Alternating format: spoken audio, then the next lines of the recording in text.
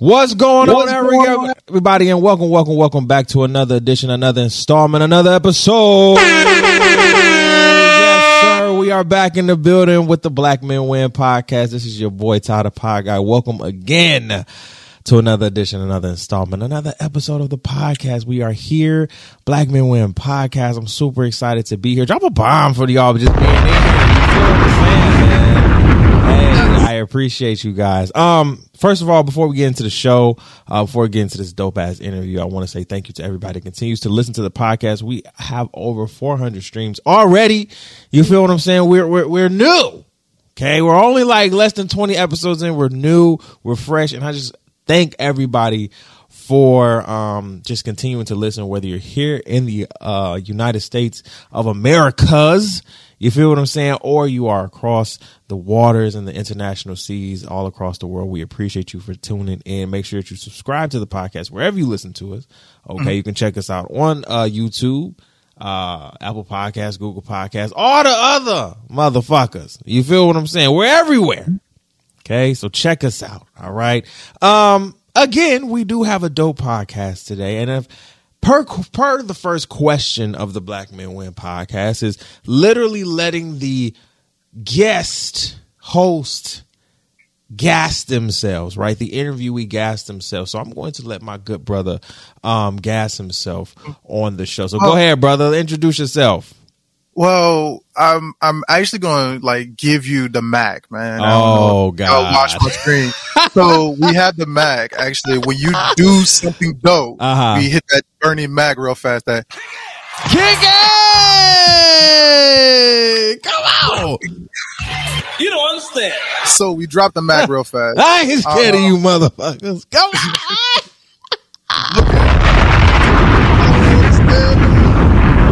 Oh man!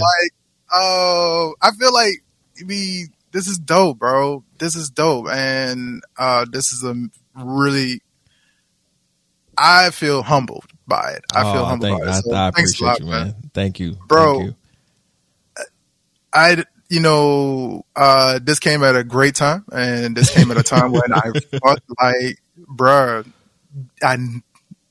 this was a motivational boost, and you didn't even know it. This was a motivational boost, so I appreciate that, man. So, gas without having to sit there and say anything else, man. You had me gas when you fucking sent it the first message. So I was like, damn, I'm winning? Yes, shit. Man. Yes, man. Introduce yourself to the people, bro. Let them know who you are. Well, for the purpose of I'm knowing you, like in IRL, real life. Right? Exactly. Yeah, in real life. I'm going to say my full government. It is Jason Blanks, but online I am History W for my game of stream community, but History Williams on actual podcast for the full government online. I am a thorough resident of New Orleans, Louisiana, even though I live in Michigan. You never lose your Southern home. You never lose your, like, who you are and who you are proud to be. I am a Hurricane Katrina survivor, and I have been trying to make sure I bring some whirlwinds in other places because of it. I've taken lessons from that person. Right. That entity, that thing. And I do a video game stream on Twitch, under History W. I host tournaments, which is the Elder God on the Hill. Shout outs to the Combat Cabana. We are a community now. And also on top of that, I do host, 2 podcasts, one with Jamel Watson, and Trip Freeman as well. And then that is called Talk a Big Game. And you can find those podcasts on, Making History, History Making. You can find that on Spotify as well as also Apple Podcasts, iHeartRadio, wherever you get your actual streaming pleasures from. Okay. So I am super proud of that. And I just like Ty just now picked up Twitter. I have just now joined a YouTube community. So y'all know I don't be on Twitter like that. Bruh, Twitter is an interesting thing, man. Twitter is everything that Facebook is not. Facts. And everything that Facebook is trying to be. Right. I know that's weird to say because Facebook has Instagram and Facebook has all these other entities, they done went full Meta, even though they're getting sued for saying Meta now. They're everything that Facebook wants to be. Right. It provided a platform for not only podcasters in a weird way, without having to pay a company like Podbean or anybody else to actually do a stream. Right. They provided a platform. They still provide you abilities to do shorts and put up your actual videos and stuff like that. Right. And you can still, I'm sorry for like promoting Twitter. You mean I'm supposed to be promoting myself, but I do use Twitter. So history done. And they also do like provide like people with OnlyFans without having to be OnlyFans. So right. I thought that was crazy that OnlyFans was a thing. And then you got Twitter allowing people to do like their normal like hustle. Right. So Twitter is everything. And you mean, give me that check mark as soon as possible. Thank you very much. Fact. So, with that being said, man, let's get on to the show, bro. I've been gassed since the first message. Hey, man, listen, this is Jason. You feel what I'm saying? This is JB. You feel what I'm saying? I call him JB. You feel me? Yes. I've known JB since our college days. You feel what I'm saying? Yes. Master's degree days when we were both itty teeny bitty little tadpoles in this podcasting game. He literally was the first person to tell me all about the latest podcasting equipment. You understand what I'm saying? Like any audio equipment that was coming out, I will always pick it up and make sure that if I couldn't get it, right? Because I was a struggling ass 26, 27, 25 struggling college student who was just trying to make it, right? Yep. So anything that I picked up from you on the audio track side, I gave it to people who I knew could benefit from that. I knew I was going to benefit from it now, hence why I have the PodTrack P8 now. Shout out to you. Yeah. Right. And shout out to my boy Darius. It was in that moment I'm like, oh, he knows some shit. You feel what I'm saying? Yeah. And in a sense, we were like very mirroring each other in a sense, like just going at our own pace, doing our own thing in Grand Rapids, you know what I'm saying? And really being like some podcasters in like some of the first black podcasters in Grand Rapids, you know what I'm saying? And it's funny because I was just talking to my boy yesterday. I was like, it's funny how I left and everybody. Now, I'm not saying this is a trigger, right? I'm not saying this is the trigger for all the podcasts or I'm the trigger, right? But there was a correlation between me leaving and then a lot of other people, not just you, but a lot of other people coming out with podcasts around the West Michigan area. And I'm just like, because West Michigan was my biggest market, coincidentally, right? It was ridiculous how people were listening to me, but it was just like in that moment, I'm like, nah, I want y'all to listen to JB. You feel what I'm saying? Because I'm like, he's one of those voices. I want you to listen to my other boy over here, because to me, people were just starting podcasts, right? Podcasting became the new thing to do. Right. It became the new cool thing to do. And I'm like, my thing is, I don't podcast just to podcast. This is what I love to do. I take pride in what I do. You understand what I'm saying? And I think the people that I surrounded myself with, you and others that were around just the creative and audio space, I wanted to make sure that I'm like, these are people that literally are here for the long haul. Right? They're not just trying to make something and then go on about their business when it don't work and be like, well, that's it. You know what I'm saying? Because we out here. We were some of the first, black podcasters, really to be at least locally prominent in Grand Rapids. And so I really do take heed to that. I want to give you flowers and say thank you for really, being in those first steps with me going into that journey. You feel what I'm saying? And now you out here, he's a big ass gamer. Okay. Yes. Gamer out here. You feel what I'm saying? The gaming community, you definitely know who JB is. You feel me? History W. They know History W. I'm sorry, History W. They know History W. They know H-Dub. You feel what I'm saying? They know H-Dub in this bitch. So, you know, and the podcast space knows History Williams too. So I wanted to get him on the podcast because, again, we have both grown tremendously in this space. And I wanted to give you your flowers, brother, and just say thank you. You feel what I'm saying? Because you are a dope, you're a dope brother. You feel what I'm saying? So I appreciate that, man. And, you know, I love radio. I've always loved radio since I was a kid. You know, when I say Norman Robinsons of the world, nobody really knows that name outside of Louisiana and maybe Mississippi, Texas.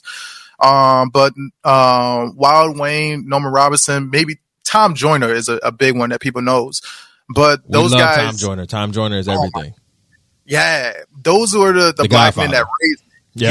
Godfather. Exactly. Those were the black men that raised me when my dad couldn't, you know, and I mean that in a very like loving way. My dad passed away when I was 14. And so I looked up to these men to be able to actually like show me what is a positive black man. I know that everybody was looking at Uncle Phil and looking at Carl Winslow and all the rest of these other people, but I was looking at these news people. And here's a key reason why. My mom, her punishment for me, I used to have to write book reports on the news. And so like New Orleans had a 24-hour cycle of news. So like you'll start at like 5 o'clock, right? And they'll play the same 5 o'clock news all the way to 9 o'clock. And then they'll play the same cycle of 9 o'clock news all the way to 12 o'clock. And then so on and so forth. So I will watch the same cycle of news all over again. Gotcha. My mom didn't realize that actually the punishment that she was giving me is actually the thing that I started loving and enjoying. Right. And so when it came to me going to school, I started figuring out my voice in radio more so. Right. So I wasn't planning on doing a podcast. I was planning on being a host of a radio show. Right. It took me to go to grad school to be able to actually learn that, like, man, it's honestly one of the same, you know? And when I was talking to you, mostly, it was because of the fact that I was going down the route of maybe trying to be a producer and being somebody else's agent, not necessarily making the content anymore because I kind of lost faith in the projects. Right.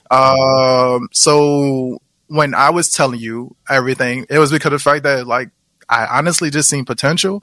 And honestly, like, I just love something. I love talking about this thing. And you had that kind of interest. And I am going to give you something that, like, nobody else has. I made friends with Jamel after graduating from GVSU. Right. Because of the fact of, like, the social network for Facebook. But, like, truly, I never really had any, like, black friends or brown friends when I was at GVSU. Because GVSU is primarily white. So I appreciate you because of the fact that, like, I mean, it was cool being able to go to grad school and being able to actually have more of these black friends and brown friends. Other than being in, like, what is Kirchhoff Center, you really didn't see no black people there and at that school. So, shit, man, when you gonna do a Black Men Can Win podcast for yourself, bro? When you gonna interview you? Hey, real talk.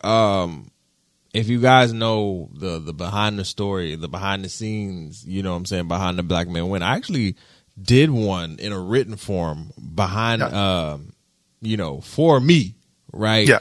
And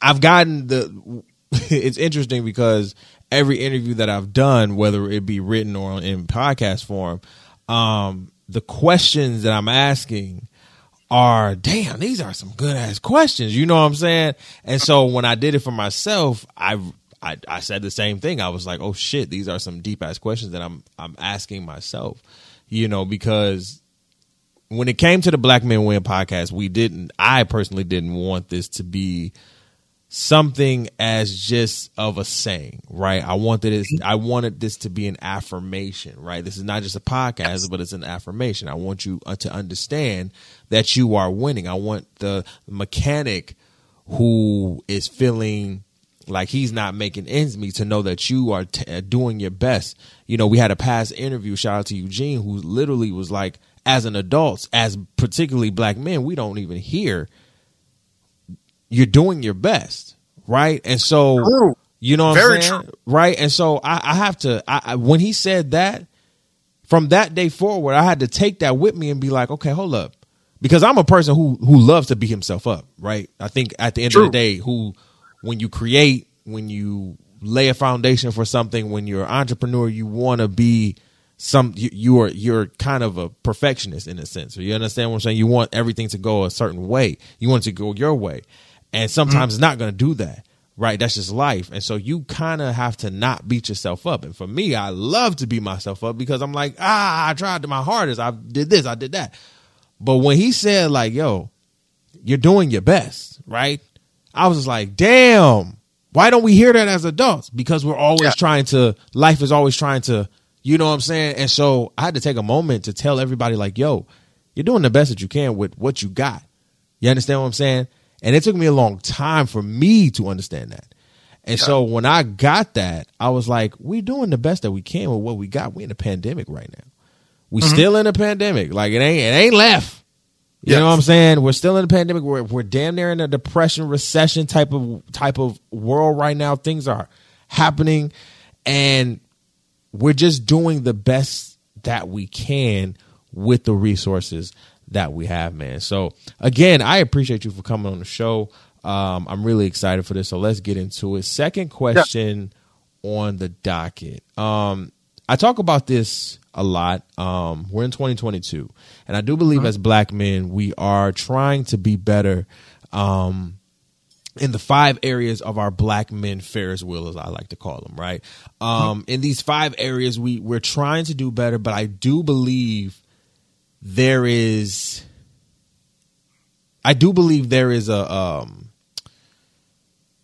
there's still work to be done, of course, right? Yes. And so how do you feel as a black man when it comes to these 5 areas? When we talk about black men tapping into all of what they are, spiritually, mentally, physically, emotionally. What was the other one? Oh my God. Mentally, spiritually, emotionally, physically, financially, right? Yeah. Are we tapping into those? And do we tap into some more than others? And if we are tapping into some more than others, which ones do you think we're tapping into the most, and which ones do you think we need to tap into a little bit more? To be honest, and I'm going to try to regurgitate this question as back as possible. So, like, where you think that we are, like, as people, just hands down? Like, do you think that we are? So, because I know you say mentally. As far as mentally, I don't think that we're there, hands down, because of the fact that the biggest emulator that black men has right now, and they don't accept him, is Lil Nas X. I know that like a lot of people don't like talking about him. I know that like it's taboo about when you talk about black men, especially sexuality, spirit, and like culturally who they are. We've literally watched a black man metamorphosize into himself. Right. And it's okay to say fuck them kids. And he said that on the Breakfast Club before. He went on stage and performed and did a damn good show. Right. And kissed the man at the very end of it. Right. He did a initiative to like help with actual bail and bonds for black men and brown people who are being locked up in prison, and is promoting creativity. Right. And then still like promoting mental health, hands down. Right. So I think that we have a template in looking at a person like Lil Nas X. I know that they got other people I can name, but I decided to go with the radical. And the reason being is because of the fact that like, name another person who is actually as free as them, as that person. And you can't. You really can't. You can name Jay-Z, and realistically, he's I would argue that he's imprisoned by his moniker, you know, his mystique.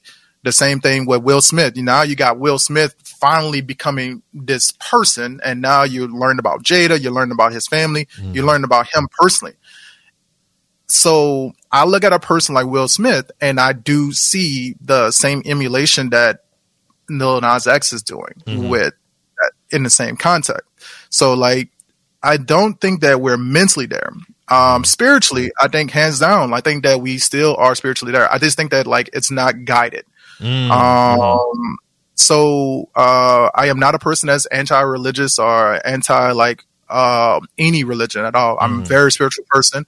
I do believe that there's a higher power. I do believe that there's a God. I just can't say that there's a Jesus Christ that I should be praying to when I know that there's been 400 years of slavery behind it. With that, I do believe that black men are the people of God, you know, in a positive light. But I also do think that white people, brown people, all are the same thing. It's just misguided. And I think that like we use religion as a cover. So that's why I think that we're spiritually tight. It's just misguided. Gotcha. So I think that we use religion as a shield for everything else. Right. And I think it stops us from our money. I think it stops us from our emotional state. I think that it stops us from our mental health. Because name one other big thing that stops you from being not only gay, but also tells you that you can't do a certain thing if you're a black woman. Oh, that's true. The church will do that to you. The church will tell you straight up that you can come as you are. Religion come as you are. Come as you are, but then we'll sit there and judge you looking dead in your face and tell you, ooh, baby, you got to pull that skirt up. You got to pull that skirt up, baby. Yeah. But wait, you just said and I don't want to take it there, but I'm going to take it there. If a crackhead come into the church looking for, let's call it salvation. Yes. Then if you're telling the public, come as you are, because let me say something. My church back in Detroit, New Hope Missionary Baptist Church, where the bishop, okay, Reverend the Doctor David L. Roberson presides. Okay, I still know it. I still know it. Yes. When I tell you, when he said, come as you are, oh, they came as they were, JB. Yeah. You understand what I'm saying? I mean, now they will be in the back of the church because, of course, you don't want to come to the front. I get that people are going, but you did have some of those bold ones who came to the front and was like, we didn't judge them, though. I looked at them and I'm like, okay, shit. Well, you said come as you are. I'm coming in slacks. They're coming in jeans, right? Yeah. I may be a little clean. They may be a little dirty because they're coming off the street and they need some help, right? The difference is that I see a lot of times, and let's just keep it a bean in Grand Rapids too.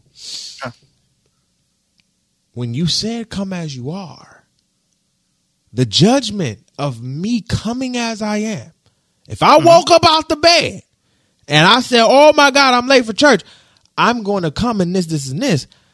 That doesn't necessarily go with your dress code. Wait a minute. But you just told me. So I definitely understand that concept. Yeah. That's what I said. Like, it's not the one thing that I would say is that, like, name a black man that's not confident in their God. And that's drop a bomb for that. You see black men just like kneeling when they hit a touchdown. You know what I mean? Right, they think they mama in the Lord. They, there's nothing more confident than a black man in their God. Right. So I think that spiritually, like we as people were designed for that. You know what I mean? So I just think that, like, as black men are right now, there's nothing changing that. You know what I mean? You even have like people who are like sitting there, even then they be doing a song that's satanic. Right. He'll go under the same breath and say that I hope that God bless me and like watches over me. You have Scarface with Tupac or Machiavelli at the time. He said that, as I walk through the valley, you know what I mean? That's Coolio, I'm sorry. Coolio said to walk through the valley of the shadow of death. But through the like, valley of the valley shadow of of the death. shadow of death. I And I realize Yeah. nothing left. Like, It's a, shout that's out a to religious Coolio. thing. Right, But then right. Even Scarface did it with Machiavelli. You know Right. what I mean? That was the whole Hail Mary thing. It was about killing a person, but then you say Hail Mary. Right, Like, you know, it's a religious thing. right. So, and then you got Scarface after talking about like death, you know, he says a whole goddamn prayer at the end of it. So name something that a black, more confident than a black man with their God. And, when it comes to finances, man, hands down, I just think that like, if we're not mentally there, if we're not like Talk about emotionally it. there, Say it. we're never going to be financially there. Woo! And that's it. So, and I'm not saying I'm perfect, you know. I think it took a long time for me to accept one thing. And I know that this is going to sound like this is not sexist. This is not me giving up no man card or anything like that. I learned that like I can't trust myself for money. Woo! So like, and that's it. Say it again. Say it again. I can't, but I got a great partner, my wife, And you that- know. Yes. My wife is the one that basically like takes over that aspect of it. So like, I don't even let her tell me. I'm kind of like took the T-Pain route. Is that like I don't even like wanting to know how much money is. Oh yeah, I feel you. Because I will sit there and do the math on how I can work and stretch this money out. Yeah, so I would do the math on it, and it's just like it's completely because as black men, we don't want to lose that. That is the one. I listen, and I kind of want to go here. If you put money, financial security, and having anything else, it's like we're going to choose financial security. You understand what I'm saying? Like, yeah. I think that haunts every black man in the back of their minds. Every black, like, I mean, every last one. It doesn't matter what you do, what you're doing, how you're doing it. It haunts us. Why do you think we hustle so hard? Why do you think we go so crazy? Because we're not trying to be broke. We don't want to live. Or I know this is how my OGs would say it. We didn't want to live like our parents did, or how we were growing up when we were little. We wanted to have cash in our pocket. Yeah. And some people went to various means to get it. You feel what I'm saying? But as we're chasing the dollar, again, to your point, I don't think we're bypassing everything else. Yes. Right. And I think over the last few interviews, the real common theme has been like, if we could get our mental, spiritual, emotional, the financial, and the physical will be just fine. Definitely come. It will just be just fine. Man, and you know, I'm gonna dig a little bit deeper when I say this because I have kids. So when it comes to that, obviously, if you're mentally and emotionally, we already know the impact of that. Right. But if you're constantly chasing after that money, then you're taking away more time away from your family. Right. You're not taking time to pause for yourself. So you're starting that same trend. We talk about the school to prison pipeline, but we never talk about the pipeline between the actual like neglectful parents, the neglectful like aspect of like how we become abusive parents as well. Right. And we don't even realize it sometimes as parents that we do some abusive ass shit because the first thing we say, well, back in my day, my mom would have brought a Switch. Back in my day. Yeah. There's a whole video. And I know that the guy meant it as a joke, but like, mom is talking to yeah, I know exactly what video you're talking about. Yep. That's mom talking to her grandbaby in the back of the car. And the guy was like, well, they got all these trees back there. Back in my day, you would have spanked me and gave me the hand and everything like that. And you see the grandma talking. He said, "Oh, now you changed. Now you different now." You know, but that shows that generational asshole, and that doesn't stop with black people. It's white kids. My wife is Native and Mexican. You know, it's a thing, and we constantly do the same trend over and over. It is. You know what? It is. I know for me, I was like, this is not just a black thing. It's a generation thing. You feel what I'm saying? It's like, It's like OGs from every race back in like the 40s, 50s, 60s, and damn near the 70s. Yeah. Hell, the 80s, if you want to call it there too. They were whooping asses. You understand what I'm saying? Like, you wasn't not getting your ass whooped unless you was in a rich ass community. You feel me? Like, if you had it rough, you was getting your ass whooped. It didn't matter who you were. You feel what I'm saying? Like, I think at the end of the day, through the 40s, through the 80s, I think every child who was born during that time who is alive right now can sit here and say, like, yo, we got our ass tagged. Mm-hmm. Yeah, it's a thing, man. It's a sad, and it's a thing that we have to like reflect on. Right. And now our OGs are just looking like, damn, maybe we shouldn't have did that. But see, that's why I'm an observer, because I don't want to do the same things that our foremothers and forefathers did. You feel what I'm saying? Because we shouldn't be passing on that trauma. And that goes really into the third question of generational patterns. We used to call them generational curses, but I don't like that word anymore. I don't like that phrase. You understand what I'm saying? It's not a curse. Because the more I get into my interviews, the more we talk about generational patterns, whether they be curses or blessings. You understand what I'm saying? Again, we had an interview. He was just like, we talk about the generational curses so much, but why don't we ever talk about the generational blessings? So going into the third question, what generational patterns do you see that are maybe negative or positive, and what can we do to try to tap into those a little bit more so we can change those? I am going to say this, man, and this is you coincidentally was there. The first time that I came out, technically was with my wife laying down in the bed, and we was talking. We came out to each other. And so, but the first real time that I came out in public was, about being pansexual. Right. And, it was a very fucking tough thing to talk about, was being pansexual. Right. And so,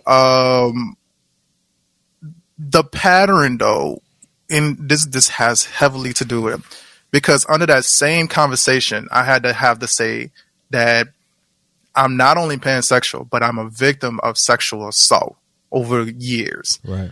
And I had to basically kind of reconcile with that. Right.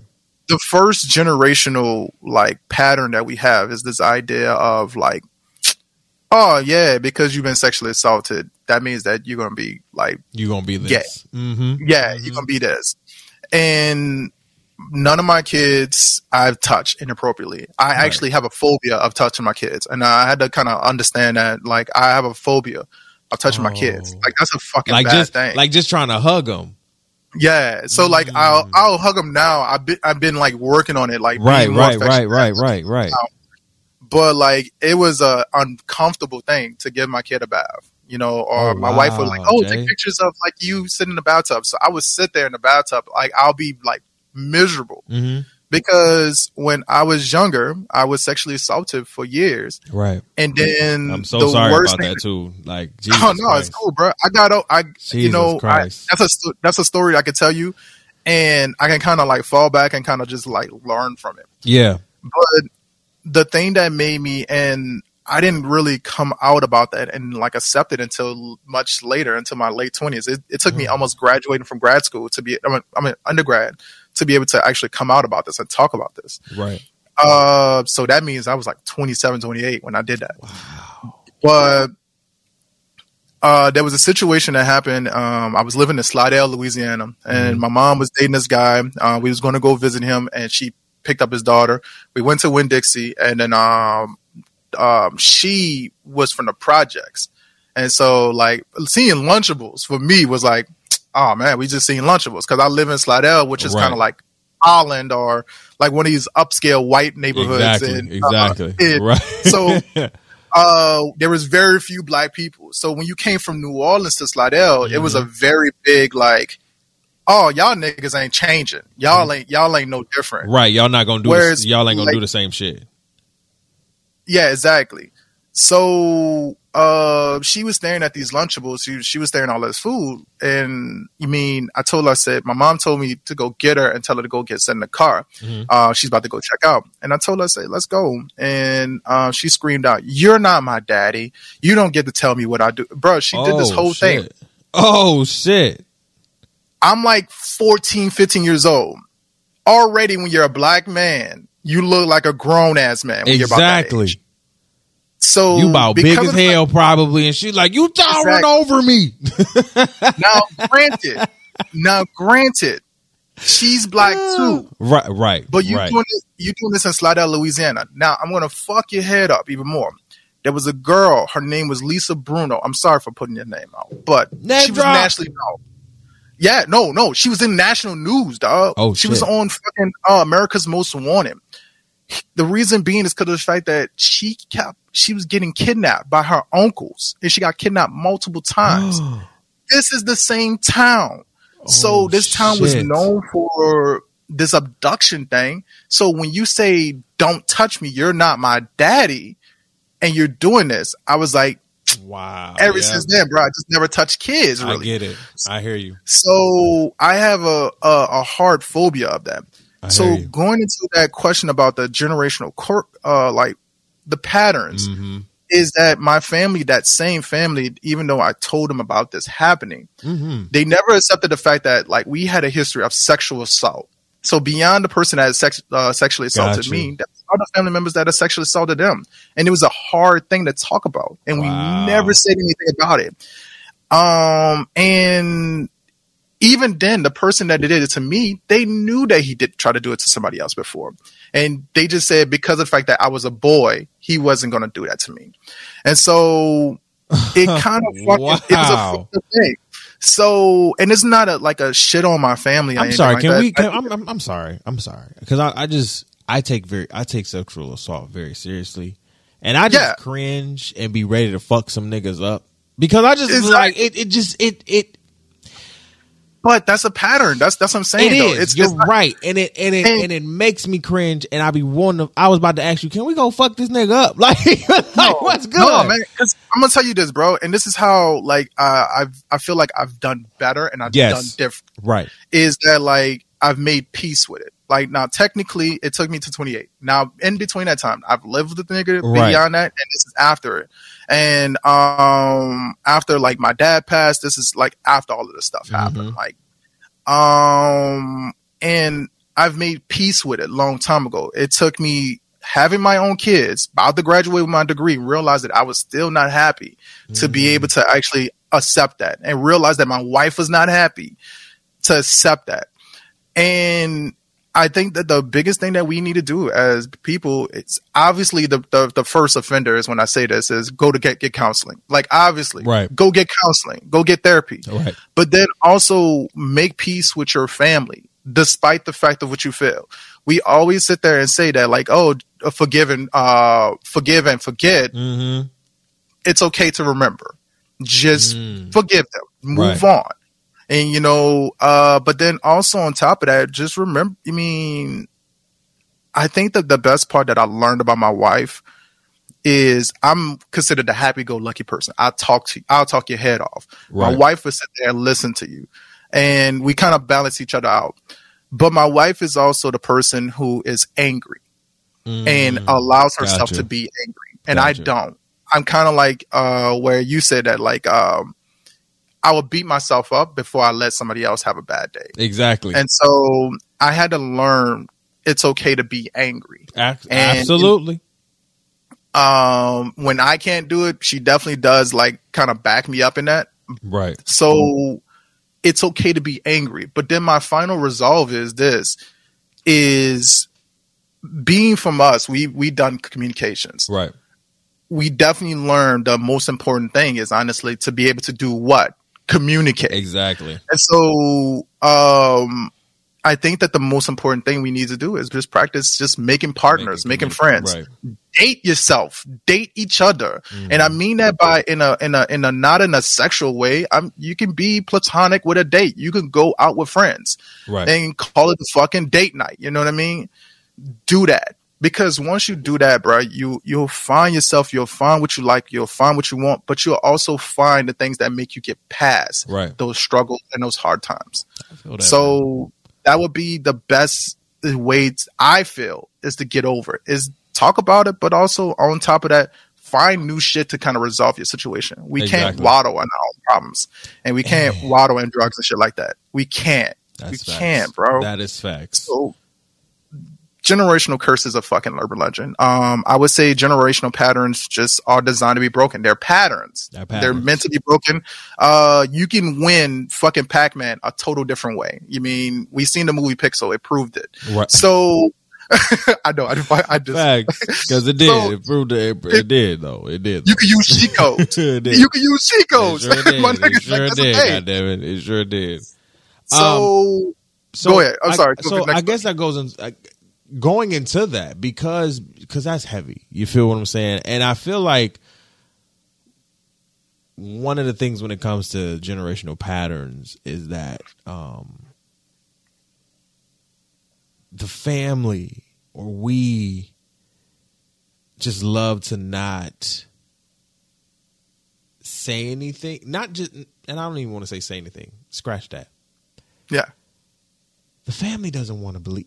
It's so many cases, and yours included, so many stories that I've heard when it came to sexual assault, men and women both, where the family is not believing the child. Yeah. You feel what I'm saying? Understand this is a child coming to you. Yeah. Your baby. Like it can never, I don't know if it's just me, Jay. It just does not ever register to me how you cannot believe your child. You feel what I'm saying? It never registers like any excuse that any parent gives me can be valid, right? It can be valid. But at the end of the day, I still don't understand, because I know for a fact, if I said any of that shit to my mama, any of that, she's going to jail. Yeah. You understand what I'm saying? It's not even a he did what? It's a say less. You understand what I'm saying?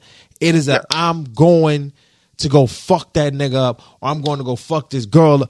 I'm going to go fuck somebody up. So it could never register in my head why parents or your guardian is not believing you. I mean, it's a thing that I think that we've all developed, is that, like, again, this is why I say date yourself, is that like you'll learn to know what you like and what you love. And I think that the hardest thing is, and this is a conversation that we had at this town hall, man, because GVSU, as much as they want to talk about like how great they are at a school, it's not a bad school. No, GVSU but it's also a school.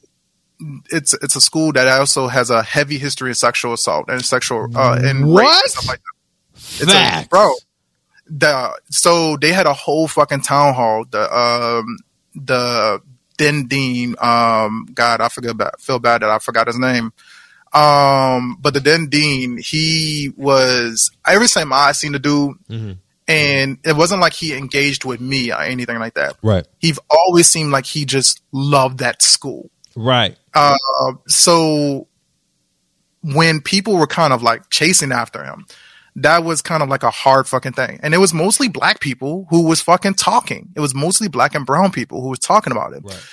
And I respect that. I respect the anger behind it. I respect the feeling behind it as a person who went through sexual assault. But going back into your question about your statement about like children, not believing in children. Right. One of the things that I stated was that, like, how can I scream out about a woman being raped while there's a dude who probably been raped as well? Facts. While he was pledging for a fraternity, while he was drunk one night, and then so on and so forth. Right. How can I scream that out? How can I protect that person as well? We're talking about putting night lights out so people can catch the bus. Right. But what about the situations where we're in a social situation? So I think that we culturally and have developed this ability to basically think that everybody can be positive. Right. So that nobody has the ability to be able to like do this thing. And kind of going to like Charlemagne the God says, don't expect yourself in everybody else. Right. Facts. So I think that that's why we can't believe our child, because of the fact that when our child say that this thing happened, that person, it may be our family member. That's what makes it worse, is the fact that it's not usually somebody, a stranger. It's usually our family member. And see, my thing is, yo, if listen, if they did what they did, you feel what I'm saying? If they did what they did, somebody needs to get their ass whooped. That's all somebody I'm saying. Needs to get their ass whooped, and somebody needs to get their ass whooping. We need forgiveness for real. Yeah. But forgiveness comes after the ass whooping. But yeah, even then, here's the thing, and that's all I'm saying. And I'm sorry to sound metaphorical, but you can also do ass whoopings without having to put a hand up. Listen. My wife is a firm believer in like karma, bro. And, facts. But these hands, though. These hands but these hands, though. I don't, hands do break. Well, I, as a person who learned how to fight and everything like that, hands can break when you punch somebody. That's facts. That is true. But these I would hands, say this. I'm just saying. I know. So I would rather and this is where I say that spirituality, this is where Black people need to work on their spirituality as well. Yes. Trust me. I'm a work in progress. Yes. We all works in progress. Amen. Yeah, man. Definitely, bro. Fuck man. Man.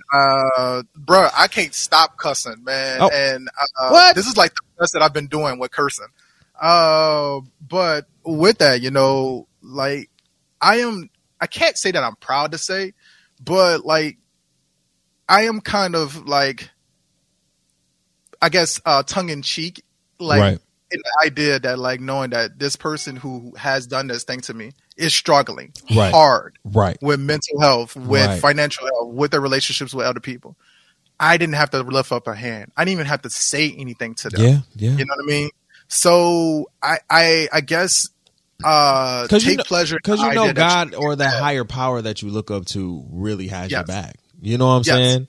That entity really has your back. You understand what I'm saying? And when you give it to God or whoever you pray to, if you give it to that, and it's just like, I'm gonna just keep moving. It's gonna be days where it's gonna be hard. It's gonna be days where it's gonna be I'm gonna have to break down, cry, get angry, scream. Maybe go to the gym, get this anger out, whatever. Yeah. Because Jay, I know it's been moments where you wanted to lay hands on that man. You understand what I'm saying? I know it was moments where you wanted to choke this nigga out. There was one time, dog. And this is me being like truthful, and is that, and this is a conversation I had with my wife about it too, and my wife doesn't like the person. But you're lucky she didn't shoot him, JB. No. Well, I'm not gonna shout. You're lucky she didn't get her 9mm. No. So the person who I was living with my grandmother at the time, and the person who had this happen, they were living with us, and they would get like really pissed because of the fact that I had this girl come over. Well, my grandmother started getting attached to the girl and started liking the girl because she seen that she was there all the time.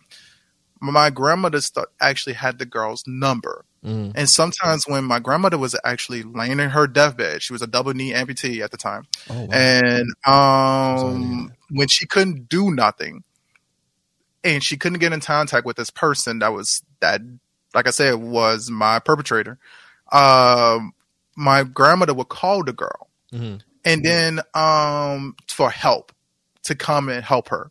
So that was a whole fucking thing. Wow. And then, of course, when me and that girl broke up or we stopped talking to each other, my wife became that new person as well. And also I still kind of was like there as much as possible as well. Right. So it was a whole thing, and me and that person, my perpetrator, had the audacity to yell because that girl was there all the time. And it wasn't always because of the fact that I called her. It was because of the fact that, and he didn't realize this, is that my grandmother called her right to come over. Right. You know, and I just felt like that was a fucking like dope thing. You know what I mean? Yeah. And this is not saying that person isn't saying anything like that, but that was a extra weight lifted off. It lifted off your shoulder. Amen. Yeah. You know what? Amen to that. So because there was times that I did want to be I know like, you did. Duh. 'Cause you know, I'm sorry. I apologize. I will want to say this. This is the one thing. The time that I really felt like this is when my family defended him. After did the most defended him. So they didn't defend him in the way that like, oh, well, he would never do that. Right. It was a defense in like, what would make him want to do that? Oh, that's the same thing, Jay. I would have cut him. Same thing, and that's what made me feel like that's the same. Like that's the same statement reversed. And then they was like, well, he was around this other person's dad a lot. Maybe he did something to make him do that. And it's like, you got me fucked up. Some people are monsters. Some people are just evil. Yes, you know, it happened to me. Did I go haul off and go touch my kids? Exactly. And the answer is no. I never touched my kids. And that's because of the fact that I just knew that was fucking wrong. And I knew how that fucking made me feel. Exactly. So we need to get out of that idea, bro, that like this generational curse or pattern is meant to be broken. Period. We need to get out of the idea of like, oh man, cash rules everything around me. Yeah, that's true. I mean, it does. It does. You do need to buy shit to make yourself live. Right. But you do not need money to sustain. Right. You need to have yourself be at zen, at a core positivity, and make peace with a lot of shit before you can decide to work at any job. Because if you don't have your mental health together, tell me one day your boss tell you go mop that floor that you don't be like, man, fuck this shit and walk away. I have a job. So you gotta get some. You gotta get that is true. That is true. Before anything financially come out. Well, then that goes into our fourth question. Where do you think? Because I believe this was going into the fourth question for real, because we're talking about what we can do better, not just as black men, but as a people. How can we be better in these patterns that we see, and not just with sexual assault, but with any of these patterns that have been kind of bringing us down in a sense? How can we as black men specifically, individually and as a collective, kind of help the next generation? Because as a father, and with kids, you are literally pouring into the next generation. I have nieces and nephews, so we're pouring into the next generation. They are the ones that's going to be looking at us, right? We already have the youth, 18 to 21, 22, looking at us like, oh my God, how are they doing this? How are they doing this? How are they doing this? Yada, yada, pulling and picking our brains, looking at us like, well, y'all are now the OGs, right? Y'all are now the old heads and everything like that, which I really don't consider, right? But at the end of the day, that's how they frame us. Yes. Right? They're coming up to us now. We're the uncles. We're the dads. We're the godfathers and everything. We're the ones that are going to be teaching. Yes. You understand what I'm saying? So how can we individually and as a collective, with everything that we've discussed so far, help and assist the next generation coming forward? I would say the biggest thing, and I don't have no answers, the greatest answers at all. This would definitely be a social work question for me.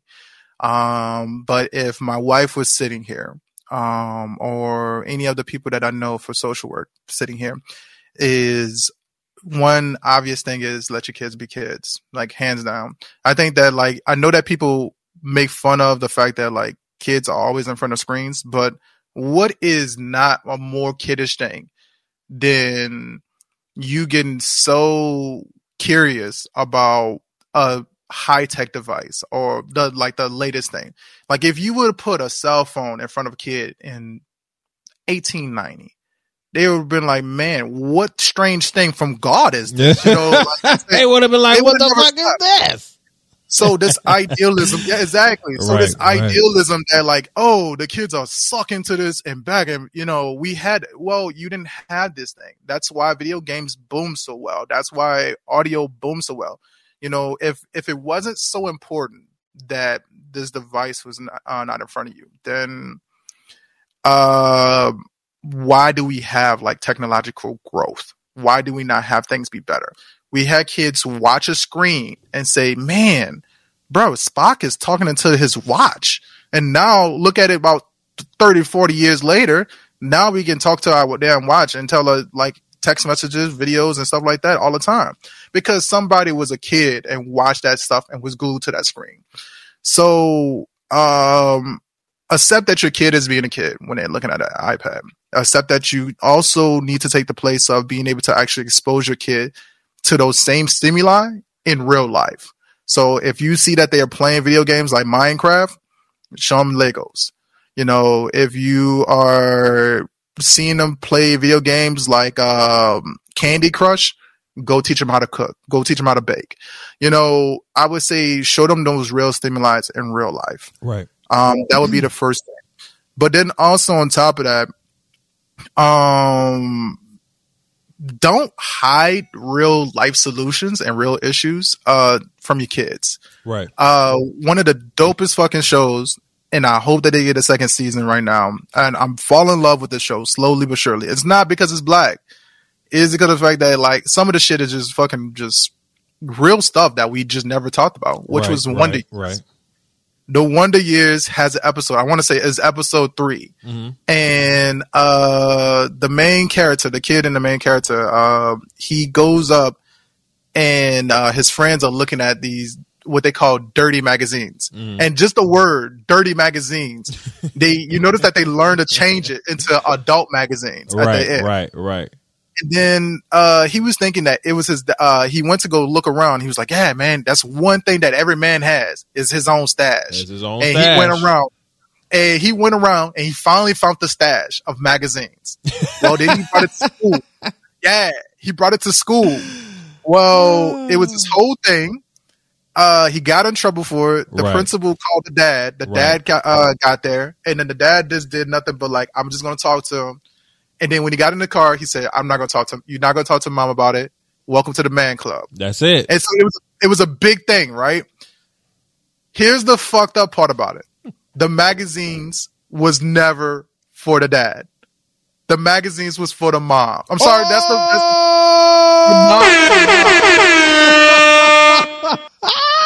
But here's the real fucking thing. That's lit. It was for the mom. And here's the real and the most funny is, and the thing is, it was for the mom. And the kid thought, "Oh man, that's cool. My mom talked to me about this." So he went to school again and talked about all this shit that he learned from his mom. Everything from like periods to about like all this stuff. And I know everybody was like, "Nah, mom gets called home, to school." And the parents of the girl that he talked to was like, "Well, maybe you should have your husband now talk about this." And the boy was like, "Why is my mom not saying nothing? Why is my mom not doing anything about it?" And so that day he realized that his mom was actually the strongest person in the whole room and more forward thinking than anybody in the room, because it took a lot for her to be able to actually own her sexuality, but then also talk to different people about it. The dad of the boy, the main character, his dad already knew that she had the magazines. He just never talked about it because of the fact that he just knew that it would be not acceptable society wise. And one of the things that she also brought up was that like she missed her husband. She loved her husband. So the men that was in that magazine looked like her husband. That's the reason why she got that magazine. Gotcha. So I say this to you, this whole scenario from the Wonder Years. First off, go watch the Wonder Years, and also ABC sponsor me. Because I'm at Twitter and ABC, bro. They need to sponsor me, bro. Because I will fucking like talk your shit. But here is the thing about it is the fact that like if we be honest with our kids, that it's okay to feel a specific way, but also on top of that, it's okay to express those things without actually having to at that point in time, worry about the consequences. Right. We will have so much of a better growth emotionally. Got you. In that part, I feel like we get it backwards. When going back into your first question, I feel like we get it backwards.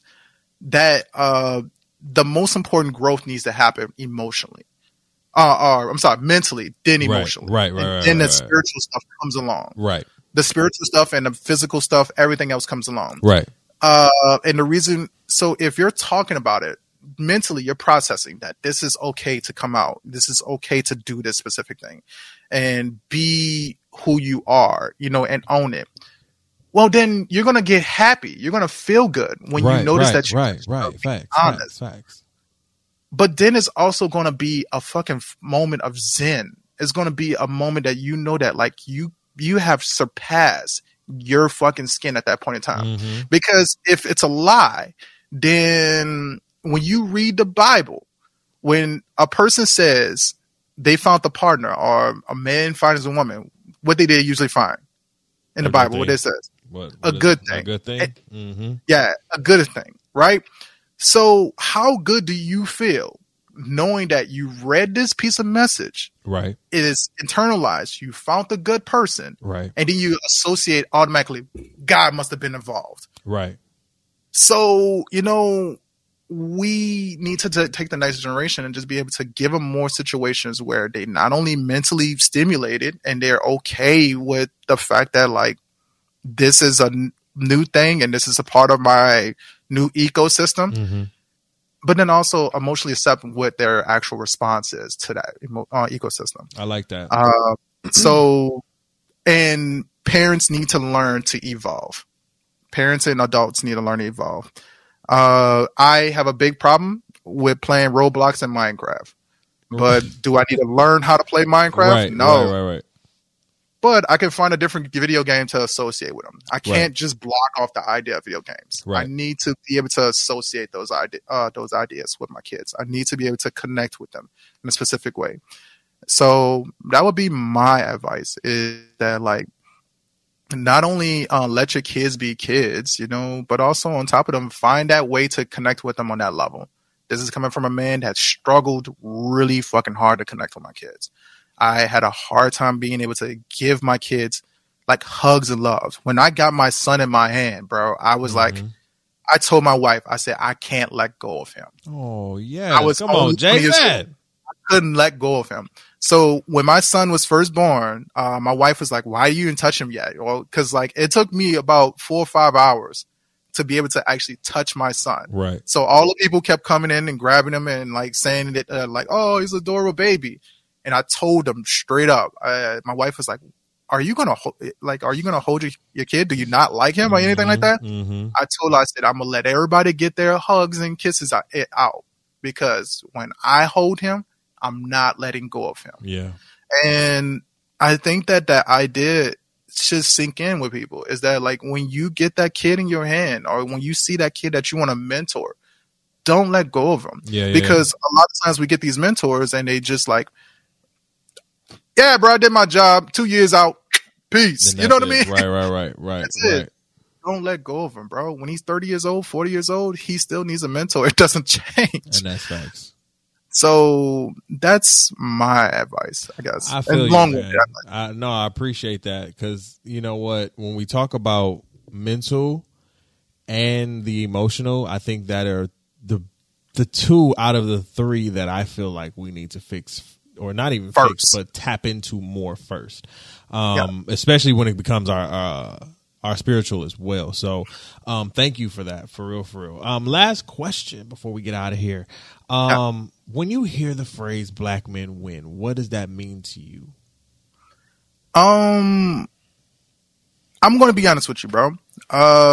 So I had a tough time with my stream and I was thinking about like dropping it. And I constantly hear people say, man, like you've grown so much more compared to what you first started. And I just don't believe it. Oh, bro, I just don't believe it. I just don't believe it. And it feels like that. It's like That'd be so. It's weird. a sad thing, but some of this is like weight gain. You Right, don't realize right. you're fat until you realize that you could sit the cup on your stomach. Facts. You know what I mean? So,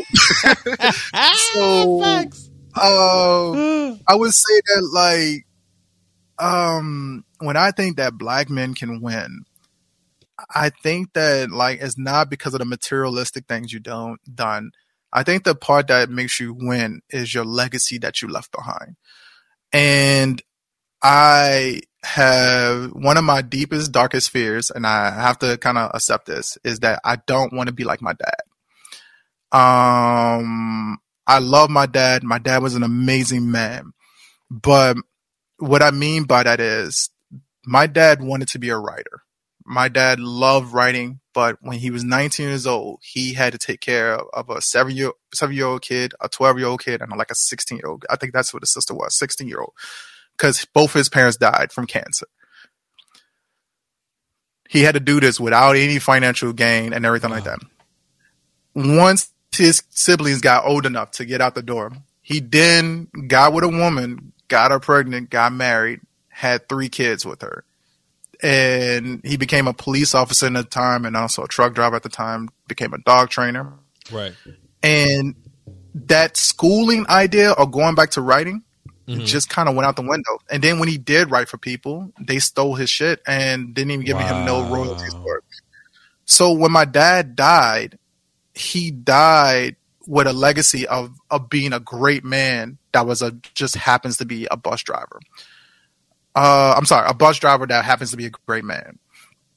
And I think that when you say black men can win, I want that to be, I'm a great man and I just happen to be a streamer, or I happen and that's to be it. Yes, sir. Yes, sir. I don't want to be recognized Yes, as the other way around. Right. And so when I think of black men can win, I think that it's a statement that no different than Black Lives Matter. Is that like, hey, I'm not saying that white people can't be great or be an amazing person.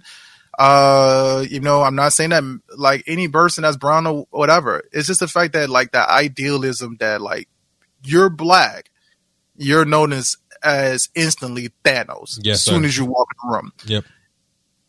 When you say black men win, I think that like it's a statement that says the opposite. Because if anybody watch a Marvel or MCU stuff, Thanos went into the TV show What If, and he helped T'Challa to be able to actually get the Infinity Stones. Right. And he gave some of the Infinity Stones to planets so they can cure world hunger, universal hunger. Right. So they were able to grow crops and use those stones in different types of ways. Right.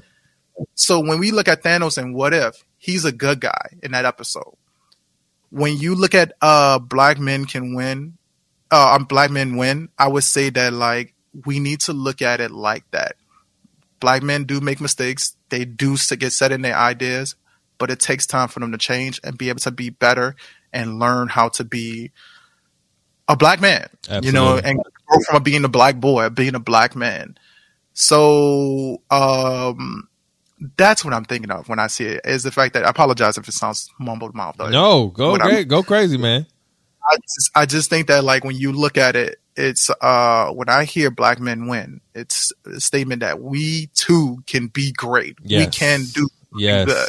Yes. So that's what I think about it when I hear it. Man, that and that's what it's supposed to be like. You understand what I'm saying? Because when we think about Black Girl Magic, when we think about the so many sayings that and it really derived from Black Girl Magic for real, because I wanted a saying that was, concrete for black men, and I know black women are going to be like, oh, well, you still, the crazy part is black women support this platform just as much as black men. You understand what I'm saying? Exactly. Because this is not a platform to sit here and just give you your flowers. We're going to talk through some shit. We're going to explain some shit. We're going to really get to the depths of some things when it comes to the black male psyche. You understand what I'm saying? And how we want to get things together for the next generation. And so I did derive it from Black Girl Magic. I wanted it something to be an affirmation, because I'm like, black men, we don't have one.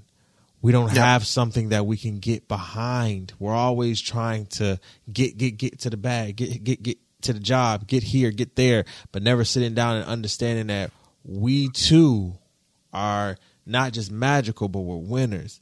You understand what I'm saying? We're out here. We're doing it. We're being single fathers. We're raising daughters. We're raising sons. We're raising black men. We're raising black women. You know what I'm saying? There's so many bad constructs on the frame of a black man that I wanted to have something that said, hey, with all the mistakes and everything that we continue to make as black men, we're still winners. Just as black women, just as white women, just as white men, any other race that's out here, we are still winners. I would, and I'm gonna top you when I'm not trying to top you. I'm gonna build off of that. And when I say that, like, realistically, one of the things that I've kind of recently, if you ever listen to our podcast, just Talk a Big Game podcast with me and Jamel Watson, is that like we talk about recasting and reshooting. So one of the things that we talked about was Black Panther, and then we talk about like Superman becoming black. And I am firmly against the idea of recasting for Black Panther.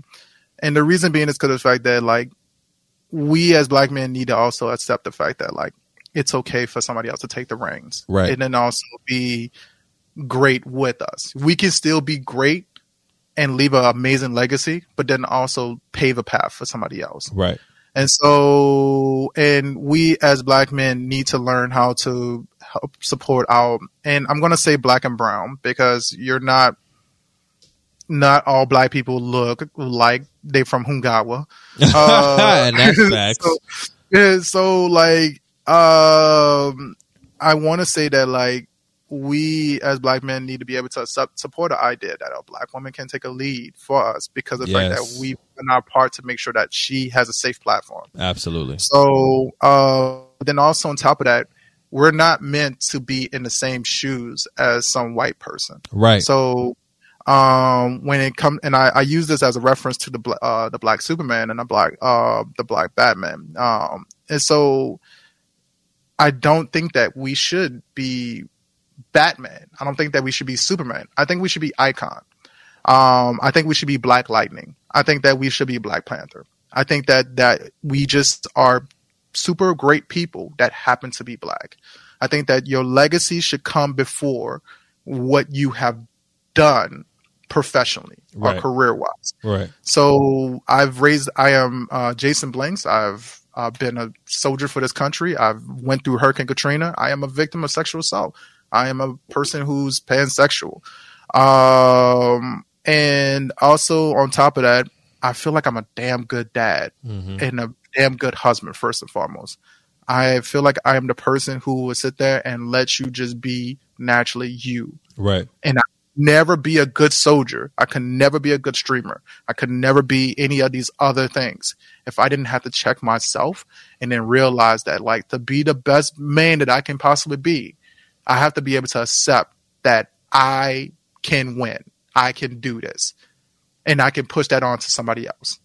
So it's not changing anything what you said. I just think that that's the part that we need to accept as black men. Come on now. We can, and we're going to drop a bomb for that.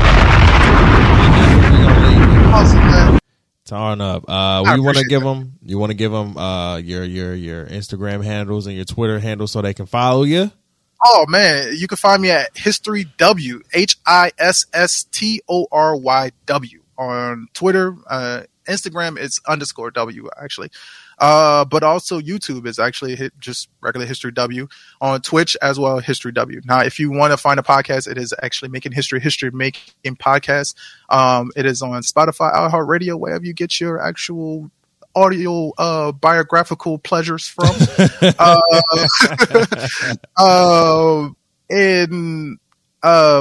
Man, Ty, bro, here we go. Ladies and gentlemen, boys and girls, people of all ages, people who conform to gender norms and people who say, you know what, fuck that, not today. Oh, shit. With that being said, my name is History Williams. I've been on one of the baddest podcasts right now on the land outside of this guy's right here. With that being said, man, give a round of applause for this man, Ty the Pod Guy. Kick it. Come on, you better kick it. You don't understand. Bro, I just want to do that real fast, dog. I'm sorry. All right. Thanks a lot for having me on there, man. Yo, that was lit, bro. You feel me? That was really good, bro. Thank you so much. We appreciate you for coming on the show, Jay. Thank you again for coming. And this has been another one, guys. Thank you again for listening to the Black Men Win podcast with your boy Ty the Pod Guy. Listen, we are out of here. Make sure that you subscribe to us on all platforms. Again, YouTube, Apple Podcasts, Spotify, everywhere. We're everywhere and we're anywhere. All right. So you can track us out, follow us. We actually dropped we actually been dropping new episodes just continuously for a minute now. Y'all low-key, y'all been getting some like low-key, y'all been having it good these last 2 months, January and February, because I just been dropping content. But we're about to get back on schedule for March. Trust me, trust and believe that. We're getting back on schedule for March. Y'all had a good nice premiere, but we getting back on schedule on March, okay? So man, you dropping like porn, dog. Like, I literally be dropping pod episodes like porn videos. Like, it's crazy. Do you hear me? Every fucking minute. Every week. Like, you're getting something from me. I know people are getting tired of me, and that's perfect because people been getting tired of me since 2016. So that's great. All right. So listen, YouTube us. Listen to us, watch us. Make sure you should cop some merch, Black Men Win merch. Use the promo code THCFAM, 25% off. You can go to my website. We'll have everything in the description box with his with JB's links and everything to his podcast and where you can find him as well. All right, this has been another one, and we are out of here. Peace. Keep making history, baby.